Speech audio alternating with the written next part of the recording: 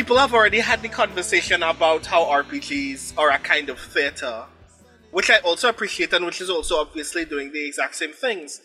And it obviously shares a great deal on its face with improv. But a lot of the peculiarity of RPGs is also everybody knows what the theme is coming in, and everybody knows that the goal of that theme is to actually get to a story end in a way that improv is not like uniquely connected to in order to still be entertaining. And I think that that's like a really cool thing to be a part of as a writer, to know what is working for the audience that is collectively telling the story, and therefore knowing that if you told this story for anybody else who is just of the exact same emotional or intellectual space as this audience, you know that it's also going to work. Which is like the best feedback you're ever going to get in a feedback group ever, which is probably why we work so well as a feedback group as well.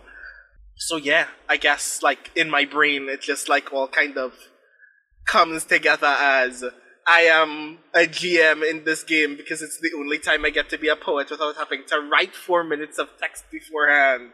Yeah, because there's a great freedom in a shared agreement that we don't have to go beyond a first draft, right? Mm-hmm. Especially when we're not playing as performance, when it's just we're playing because we enjoy playing games with one another. We don't have to go back and be like, oh, can I do that take again? Oh, I can say that again. Like any inclination to self-edit can ideally more easily be held at bay because we're embracing the emergent ephemerality of this is a thing we're all making together, and it doesn't have to be deathless prose that's on a bunch of dead trees forever or, you know, in ones and zeros forever. This is just about, it's more like a jam session, right? Mm-hmm. Yeah. Yeah. I think there are some ways in which that's good, and then some ways in which it can be a little difficult. Like, there have definitely been times where we've cut off a session, and then I've been like, oh god, I wish I could ask for a reshoot of this scene. Like, sure. Can I just have another shot at that line? And, you know, that's a way in which I'm jealous of more produced shows and podcasts than our own. Like, Dungeons and Daddies is, I think, my gold standard for editing and retakes, especially. And just like, you know, there are some times where, like, I go for a joke and it does not land right, and god, I wish I could do a retake on that. Right. Yeah. And then we get stuff like Worlds Beyond Number. Worlds Beyond Number is the podcast. Worlds Without Number is the RPG. Okay. Yes. In Worlds Beyond Number, they position it as a narrative play podcast. And it is specifically, you do actual play and then you do stuff to it and you turn it into an entertainment product. Right? Like there's a conscious division, or there's like an end of a spectrum where you're caring more about the post-production. You know, they're doing composition, there's the different types of editing, and like, okay, this art form of actual play is very young, and there's still conversations about like, do we want to take a chunk of it and point it somewhere else and call it a different thing? Like the form is still very fluid. Like, very interestingly, I feel like a lot of this observation is similar to the observation people make about the difference between theater and film or television. Because as you were giving those examples, I keep remembering that obvious, very funny thing that happened one time in an episode of Critical Role, where GM Matthew Mercer was attempting to say quiver and shift, but instead said shiver and quiff. One of those words do not exist. And as a result, it just became a running joke every time he attempted to describe something obviously having a similar reaction. They would just kind of blurt that out at him and he'd be like, why is this happening? I made a mistake. Please forget the thing. And I like, as a me personally as a stage manager, this is not for anybody else. I don't think anybody else needs to do this the way I do it. But I like the idea that this is live. Like, I like the idea that, in much the same way that if a high school theater Shakespeare production goes poorly because someone backstage hasn't gotten their costume on yet and somebody has to vamp for 4 minutes, I like the idea that we can, in this moment, have to figure out how to make the thing do the thing. And obviously, it's part of the challenge is obviously that sometimes the struggle is we want to make this funnier or more evocative and we don't know how. But I think not knowing how is kind of what also gets us to the point where we obviously did the intense, incredibly reckless, foolish thing that will happen later on in that session. That is obviously very cool, and we're glad that we came to that conclusion. And sometimes you have to kind of accept that both of those are the nature of improv, because I think that as we get more comfortable with each other, it will become a whole lot easier for us to do the things that we constantly find engaging and funny. And that just requires us to continue playing with each other, which I already know is not a problem. Mm-hmm. All right. So from here, I think we want to shift to talking about a few more favorite moments or scenes from various Strange Friends series and one-shots. And we're also very excited to hear about some of your favorites, folks who are watching live, because then we can take things that we know that you're interested in and talk them a little bit more. Iori, are you okay? Do you have a favorite scene or moment in mind that we haven't talked about yet that you want to bring up? That we haven't talked about yet. Okay, it has to be Ring shouting on fucking Porter's Day! Epic. If I recall correctly, at this point, my audio levels there, I'm sorry. If I recall correctly, that scene is predicated by 2 people being dead and 1 person being almost dead. Yeah, because I think they said it having just jumped down onto and stabbed someone with a halberd, yes. Jumping off of a second-story building. Yeah. I think actually right before that was when Skelly shot someone in the head or something. It was very much just like, it's time for violence.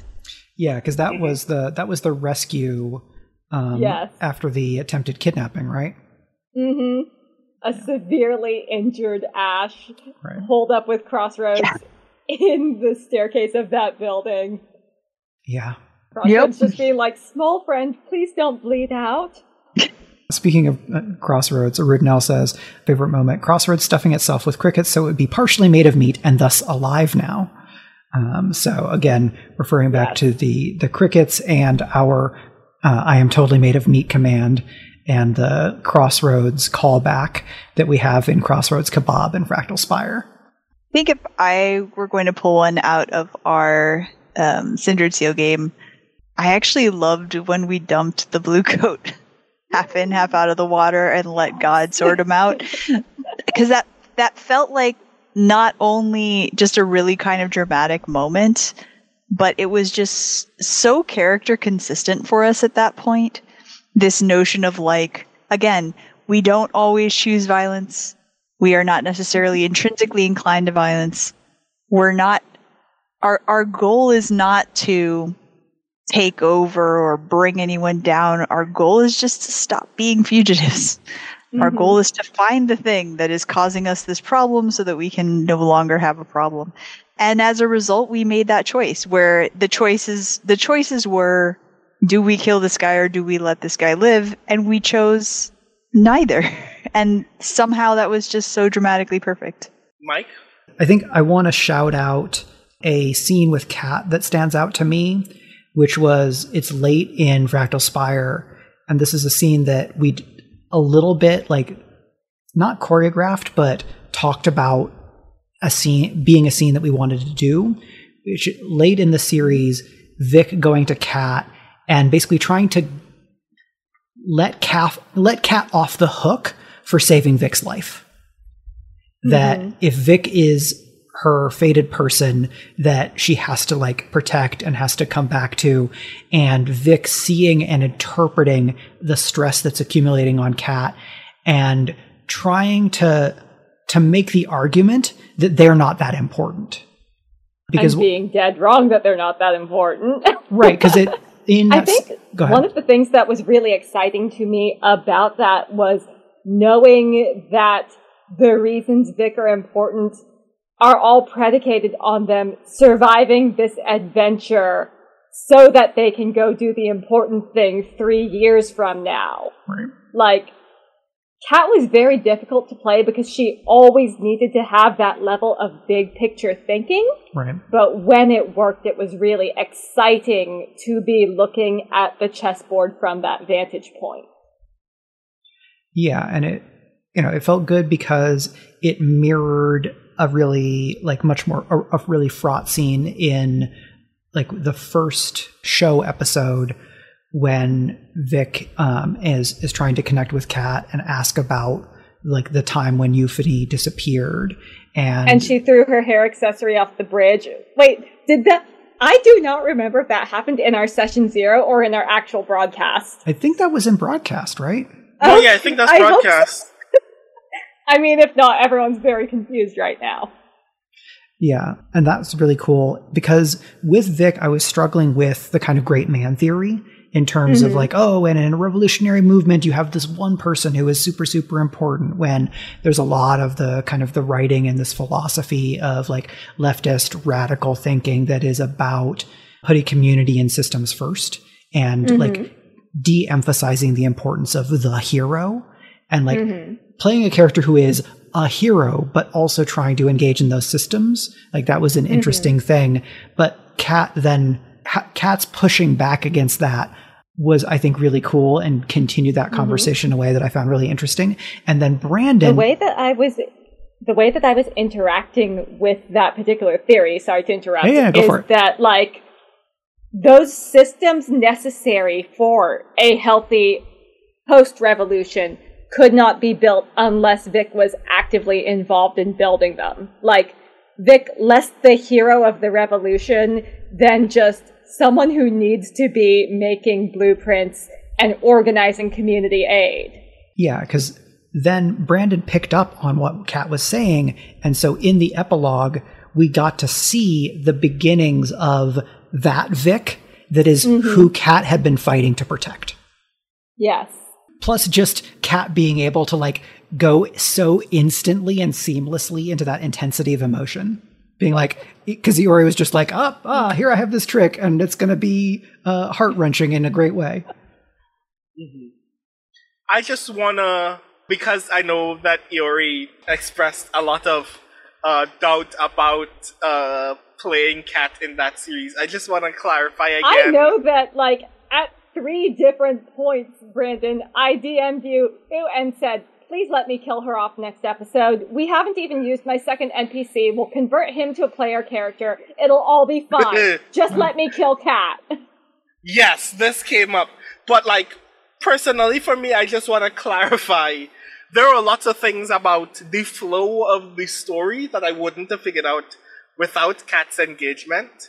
Especially because one of the things that I'm also very grateful of when we had the deck of reveries is that you were always in control of what those cards meant, and that clarified for me a potential direction that story can go in. But also, everything that we know about the quote-unquote good ending was a thing that you qualified, and I think that made it very clear what characters and what kinds of interactions you were deeply invested in, and I wanted to fulfill those things as much as possible.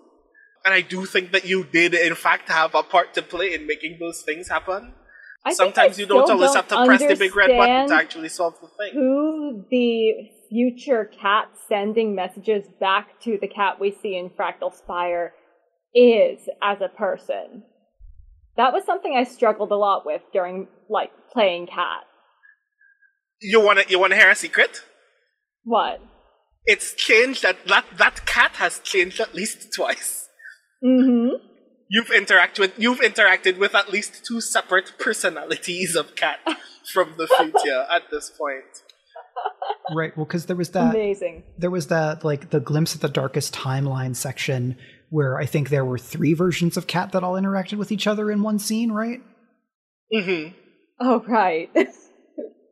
But like every time you got a card, that cat's attitude was different, was much different to you at that point. In part because you were always very antagonistic towards at least one of those. Mm-hmm. Yeah, Kat was very fundamentally antagonistic towards herself because she did not like the person she was to get through the world. Which, again, is Girl by Moonlight, rules as written. Yeah. Everything sucks, I'm sorry. Yeah, it'd be very interesting in like 1 to 2 years to play At the Brink of the Abyss, which is, as Andrew has said, like the most optimistic of the playsets of Girl by Moonlight, and see just how much breadth there is for that same trope. You know, a lot of different things are going to be different, but like exploring how many different games there are in that game is a thing that I'm really excited to see, you know, a variety of people do now that the crowdfunding has succeeded and the game is forthcoming. Yeah. Yes, I'm really looking forward to seeing some other groups' takes on Girl by Moonlight. I'm not gonna lie, one of the things that I want to do, not in a hurry, but one of the things that I do want to do is to have us play what is the alternate version of Fractal Spire if all of these exact same characters were just in another setting. But yeah. I'm going to add another cool moment. Mm-hmm. I'm just going to go for it. With no segue whatsoever. When Ruthless came into the real world. Yeah. Oh my god. There was just a collective, like, shock and awe. I don't know. We all flipped out. And it was worth flipping out about because what the hell? And I think that, like, that as a moment. Such a moment, yeah.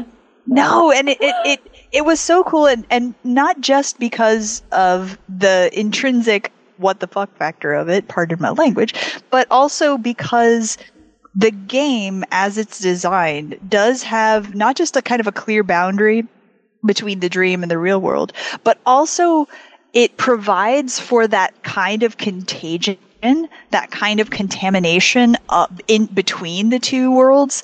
And it was so cool to see it manifest that way by having this particular character who in some ways is the most amoral and the most ruthless. And amoral is probably not even the right word, but like just ruthless. Having ruthless, being in a world where ruthlessness is not socially acceptable in a lot of spheres, and more importantly, was not acceptable to any of the rest of us. So, and the repercussions of that were very cool. Yeah, and props to Yoi for playing Ruthless in that context. But also, I think that crystallized for me something that I really love about Brandon's GMing, which is Brandon throwing off their weights from being in like the Dragon Ball Z like super training chamber or whatever, the name of which I don't remember. Mm-hmm. That for Brandon is the world doesn't have to make sense. We're going to just punch through expectations about how like metaphysics operates. That is Brandon at like power over 9,000. And I think you should hold yourself back from that less frequently, Brandon. Yeah, the other moment where that happened was when Nina pulled, what's his name's sister out of the dream. Yep. That was like an extremely strange moment of just critical success rolls. And that was one where it could have gone very differently. And I think Brandon even said that it was meant to go very differently. But because of the success of the rolls, Brandon just like leaned in like, all right, let's do this. We're going into the weird place. Like the good place, nah. The bad place, nah. It's the weird place. Here we go. Mm-hmm. Like, I'm very flattered that you admire my instincts in that regard. I tend like a personal policy as a GM that I try to keep in mind as often as possible is always turn left at Twin Peaks. It was such a Twin Peaks moment. My God. Amazing. That series of Girl by Moonlight makes it very easy to lean on engaging very weirdly with the metaphysics because I was drawing very strongly on Paprika because we had literally just seen it in preparation for some of the dream metaphysics in the game. But like that Nina moment in particular, like a lot of moments like that one, which reminds me of my other like one of my very big moments in Fractal Spire was Kat entering that one suspect's dream whose name totally escapes me. Siobhan. And being trapped in Siobhan's accident time loop. Yeah. And knowing that this was manufactured as a punishment and interacting with it by going, I still don't like you, but this sucks. And even you don't deserve it.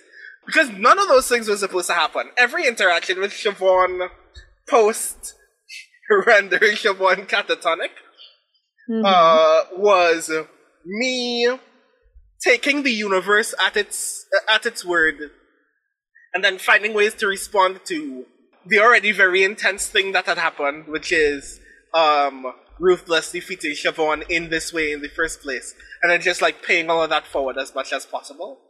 So in a lot of those situations, I was just like, if the conflict of this world is the dream is becoming corrupted, what does that mean for people who do not know that this is a conflict? What if your dreams became real? I think that's actually very troubling. So I wanted to fulfill that as much as possible, and while it does kind of suck that we didn't get more opportunities for that to play out in the real world as a result, I'm glad that it played out in that way for you all, because it meant that you all got to witness what that was supposed to look like, and got to rectify it before it became an issue, while knowing that it was a potential issue, before even getting to see that it was tied to everything else. I'm trying to think of some favorite moments from one-shots that we've done. We talked a little bit about Blades in the Deep already, which was a lovely time, but either stuff from like the world-building game that we just did or from any of the one-shots that folks have run. I have some favorite moments of like when I was running, favorite things that y'all did, but I'm curious to hear from other folks about maybe one-shot things. This is actually a hard question for me because, like, during one-shots, especially if we are using a new mechanic, I feel like I'm struggling so hard to keep up in the moment that I am not forming memories during the game. And then, like, I don't know what happened unless I go back and watch the replay. I think my clearest memory is still Stone the Crows, and that might be my favorite one-shot, to be honest. That was such a good game. And also, I think I disproportionately loved Stone the Crows because we had gotten so dark with Fractal Spire that it was just an immense pressure release for me. For sure, yeah. No, I was just gonna say I am similarly to you trying to save, because I have been thinking about our Family of Blades game. But I'm similarly saving other people's cool reactions to that for after other people have already spoken about their interaction as players. So. Another one of my favorite Iori characters is their character from Slugbuster or Slugblaster. Is that the game where we ended with me and the Chipotle causing a riot? Or was it the Carly Rae Jepsen one, the one where I caused the riot? Well, because I think I was a gremlin in both of those, right? Yeah, because Slugblaster ended with somebody parachuting the pizza into the party. Yeah, you were all parachuting in and nailed the landing and became the kind of toast of the town and the party. That was a great moment. Yes, I remember that. That was beautiful. Slugblaster was a lot of fun. It really was. I love the extreme cowabunga attitude of that game. Yeah, like my prep for that was a fair bit was like finding stuff in the book that was fun to do something with. And then the rest of it was, okay, I've immersed myself in the vibe of what I think the book is going for this game, and then coming up with my own stuff to add to it and feel like it went with everything. But I think that game really worked because everybody embraced that, like the idea in the game that this is about doing cool stuff and feeling cool and getting the kind of clout within your peer group, because so much of the game is pointed toward that. And I think without it, it would be really easy for everybody to like just be more circumspect and not take as many risks. But with a Forged game, it's about taking those risks, right? Mm-hmm. So Brandon, you had some things you were holding back. Maybe don't hold them back. Right. So everything from our Family of Blades game was actually very wild to me. But I think, like, in particular, the way that everybody in that very last moment kind of cemented on this is the role that I'm going to play in this final opportunity to get the one up on the antagonist was a very good, like, this game is a very good opener for people getting to see what the Strange Friends is capable of, in my opinion, out of all of our one-shots. Because it's not just everybody committed to their role in play, but everybody committed to performing that role in a way that is, like, dramatically,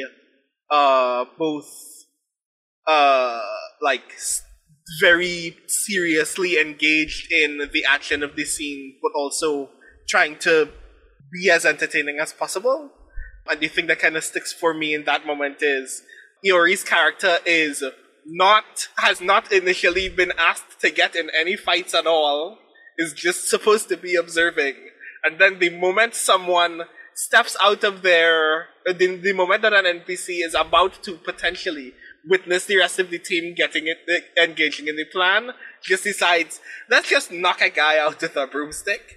And then a fight is now happening in this other room, and it's like, this wasn't requested or prepared, but at least the enemies are falling, so this is still ideal. Just when we're playing, even when I do a muscle build, I get so few opportunities to punch anything. Like, I think when I played Campanella in those 2 one-shots, my great regret is that I did not do any punching, even though I had picked a fighter build.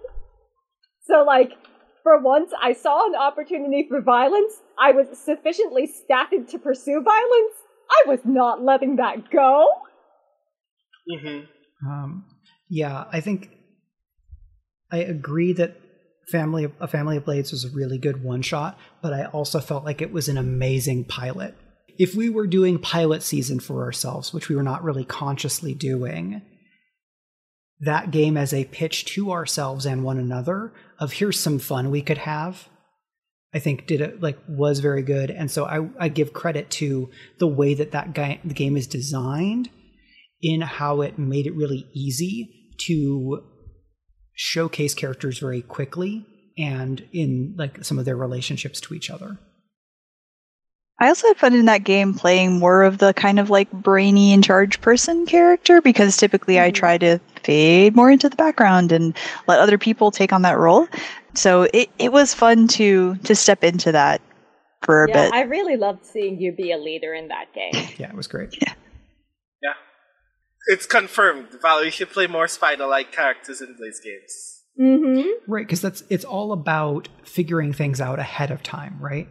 And I think the game itself actually, especially with the flashback mechanics, like it sort of supports you in that, right? Like, you don't have to have figured everything out in advance. You can, as you're doing the thing, be like, oh, but I had actually already figured this out in advance, and then spend a little stress and take care of business that way. So it is flexible in that respect, and I think that's really cool about it.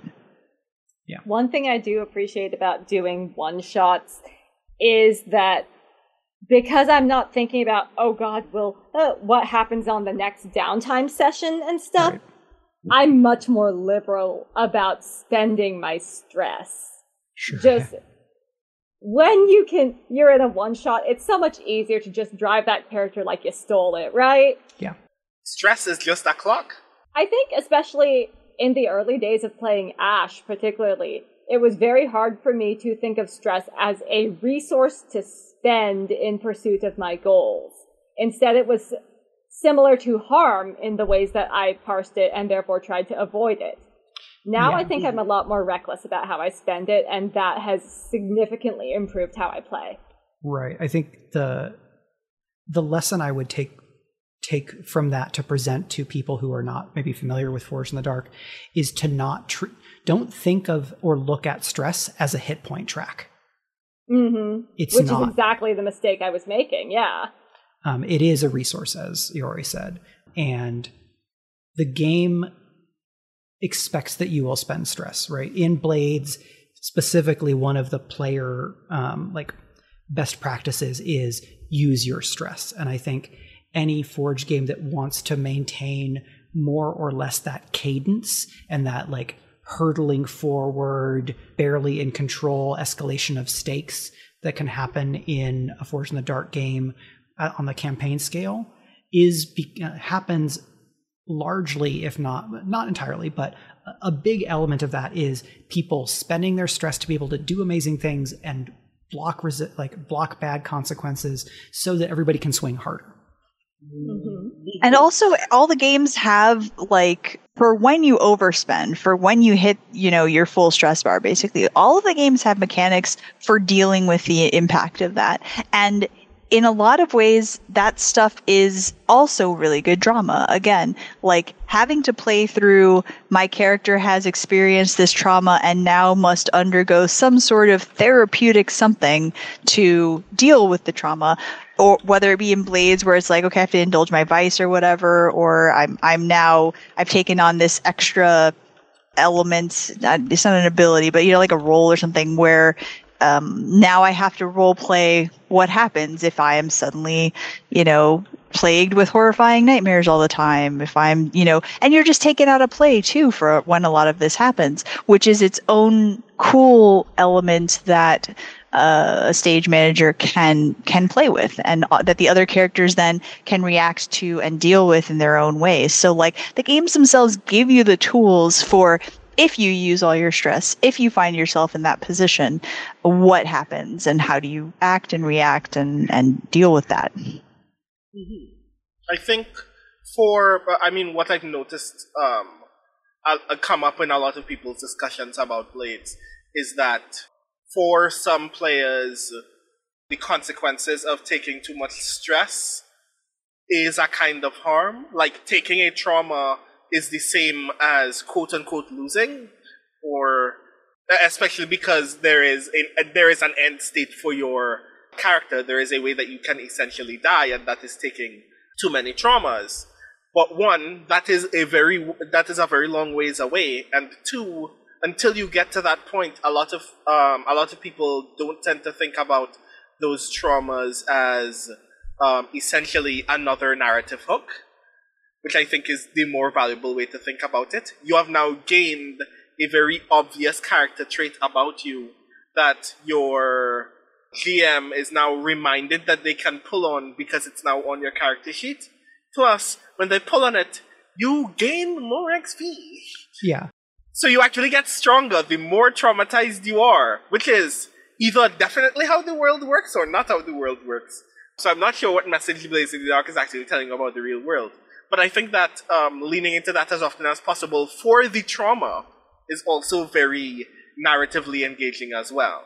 Yeah, I think there'd be a whole interesting panel discussion to have on the way that how trauma is written for Blades informs or presets designers' expectations about what an analogous or identical mechanic should do in other Forge in the Dark games, and then to reinterpret and interrogate that through questions of tone and setting. Because that's something I've been struggling with, or grappling, I think, more than struggling with in Genrenauts. Like a little bit of struggle, and I've gotten to a place where I feel like I'm in a better place with it. But I would love to have that conversation with a number of other designers, or to bring those designers on for other out of character discussions with the Strange Friends, the way that we had Andrew on to talk about their game and Fractal Spire. Mm-hmm. Taking notes. Right. Invite Andrew to tell John Harper that the way that you take stress in Girl by Moonlight is better than Blades. I did not is say it that. better? Yeah, I was gonna say it's more. It's that's. The cool they're thing about different these things. variations. To be sure. Yeah, exactly. Like they function differently mechanically because the worlds, the play sets, the entire structure of it. Even though the fundamental underlying stuff is Forged in the Dark, it is still like the games are different, the vibes are different, and because the vibes are different, they are going to have different things functioning differently mechanically, and I think that is good. I think that works well for them in their distinct ways. Yeah, I think the takeaway for me is make deliberate choices in design, but do your best to understand the aesthetic and mechanical intent behind choices from, in this case, Blades in the Dark. Okay, what were the design intents? What were the results or the outputs that the designer and the team the designer was working with was attempting to create, so that you understand all of how the mechanisms interact, instead of going, okay, well, I know that these 4 gears together with one chain, it works because I know that Blades in the Dark works. Is this where we drop the expensive $10 word Ludo narrative? Right. Well, I was also thinking that this could be where we shout out world building for masochists, because choose, don't assume is a big motto that they have in the show, where when you're doing world building, they encourage people to make specific choices to have the world operate in certain ways, as opposed to just uncritically replicating things that you've seen or heard elsewhere. And that if you want to kind of go that extra mile with world building, you make specific choices and interrogate assumptions. Because World Building for Masochists is doing a Kickstarter right now for an anthology. And I will make sure to put that link into the show notes, because there is still enough time for folks who are listening on podcast or watching on YouTube to check that out and back it. But don't bury the lead, Mike. Featuring stories by Mike Underwood and Valerie Valdez. Right? I would have had to go to the thing to double check, because I wouldn't want to say that you had a story in there that you didn't, because then I would feel terrible. No, both of us are in it. Yeah. I mean, knowing you both, of course, both of you are in it. So I'm excited for that. It has been a tough time on Twitter to promote a Kickstarter. It's been a tough time on Twitter to be on Twitter. Yes. It is a very, hell of a week. Lemon, it's Tuesday. Yeah, right. Mm-hmm. But every day. Whew. Yeah. Anyway, games are great. Games are and great. You should also play them. Feel like we could probably start wrapping up. Is there any extra bit or last thing that folks want to toss in before we remind everyone who we are and bid folks good night? We love and miss you, Yoy. Mm-hmm. Yes, that. This is true. I do also want to say, I guess the thing that I want to say is, I am spoiled to be able to play with you all as a player and as a writer. I think more so than instilling very good creative habits in me through watching you all engage in RP, you have also encouraged me to be fully invested in my bad habits, and I'm very excited to see how that manifests in my creative process as well, for which I thank you all. That which makes you weird makes you special. Yes. Okay. Any other closing thoughts? We need to make that shirt, We do. Someday we'll have merch, yes, eventually. It is on my list of things to get to, but I need more of me. I need more mics to work on this, or I need to move mountains so that other folks have more time. I just need a pin. I just need an enamel pin that says "No dots, dice empty," and its companion pin to be a D6 that has no symbols, no pips on it whatsoever. So why are you wearing a pin that's just a box? It's not a box. All right, then why don't we do our outros and remind everyone where folks can find us? Starting with Yuri. Let's see, where can you find me? I mean, I am still on Twitter, I guess, at Yuri Kusano, for as long as Twitter exists. After Twitter goes down, I will not be acquiring further social media, so you should probably just look at kusanoiori.com every so often for updates. I have an Instagram, Iori_Stagram. I don't think I've updated that in a while. Maybe I should do that. Did I put my novella on my Instagram? I have a terrible, terrible suspicion that I didn't. But that's the other thing you can do to support me. Go buy my novella from Neon Hemlock. It is called Hybrid Heart. If you have feelings about idols, surveillance culture, social media culture, you will probably feel really uncomfortable with this book. In a good way. Debatable. You will enjoy the book. You will just hate most of the men in it.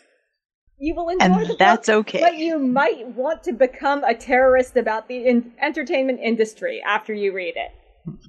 All right. Valerie.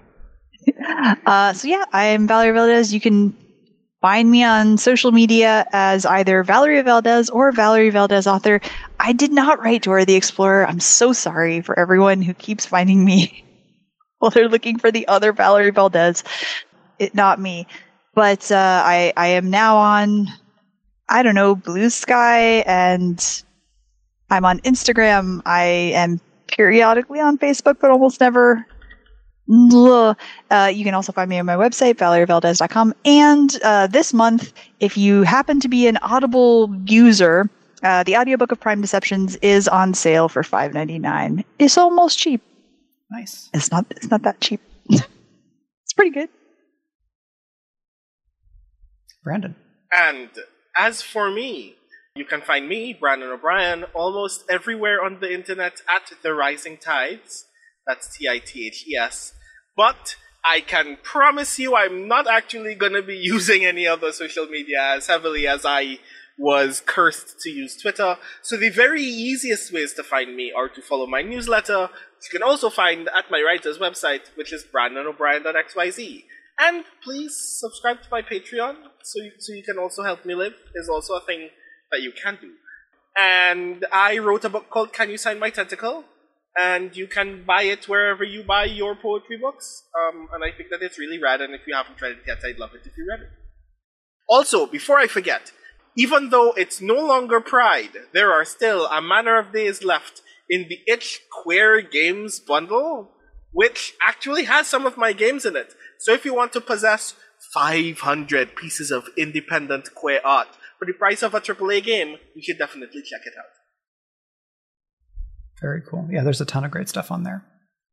I am Mike Underwood. I publish as Michael R. Underwood. I am at Mike R. Underwood on Twitter and at mikeRunderwood.bluesky.social. I think Blue Sky is a little bit strange in a way that I'm not totally sure about just yet. Speculate is also on Blue Sky at Speculate. And you can find some information about the Genrenauts role-playing game at michaelrunderwood.itch.io/genrenauts, as I'm turning my attention back to it for reasons we have discussed earlier and other secret, cooler reasons. Not cooler, they're also cool. Playing Genrenauts with the Strange Friends has been a delight of my life. So that is all of that. Thank you so much to everybody for joining us today. Thank you for your questions and for sharing in the love that you have for the work that we have done, kind of performing and participating in games with one another. Without the Strange Friends and without doing actual play for an audience throughout the pandemic, my life would be much, much worse. So thank you to everyone who had a role in that. Thank you to Greg/Arv for being the host of our absolute preposterous shenanigans and being very supportive of us being wacky. So that is all of that. And now I will say thank you, take care, good night, good day, happy time zone. Happy time zone! The theme music for Speculate is Yellow Wood by Greg's band The Road. Find out more at www.thebandtheroad.com.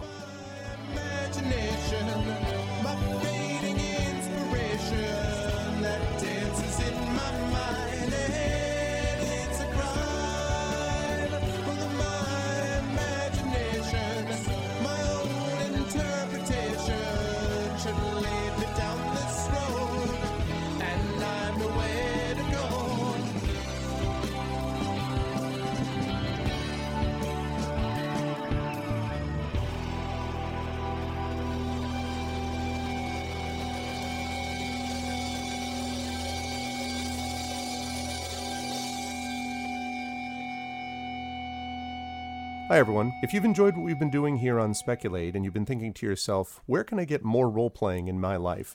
Can I recommend arvaneleron.com, ARVANELERON.com, where you can check out the Curse of Strahd podcast.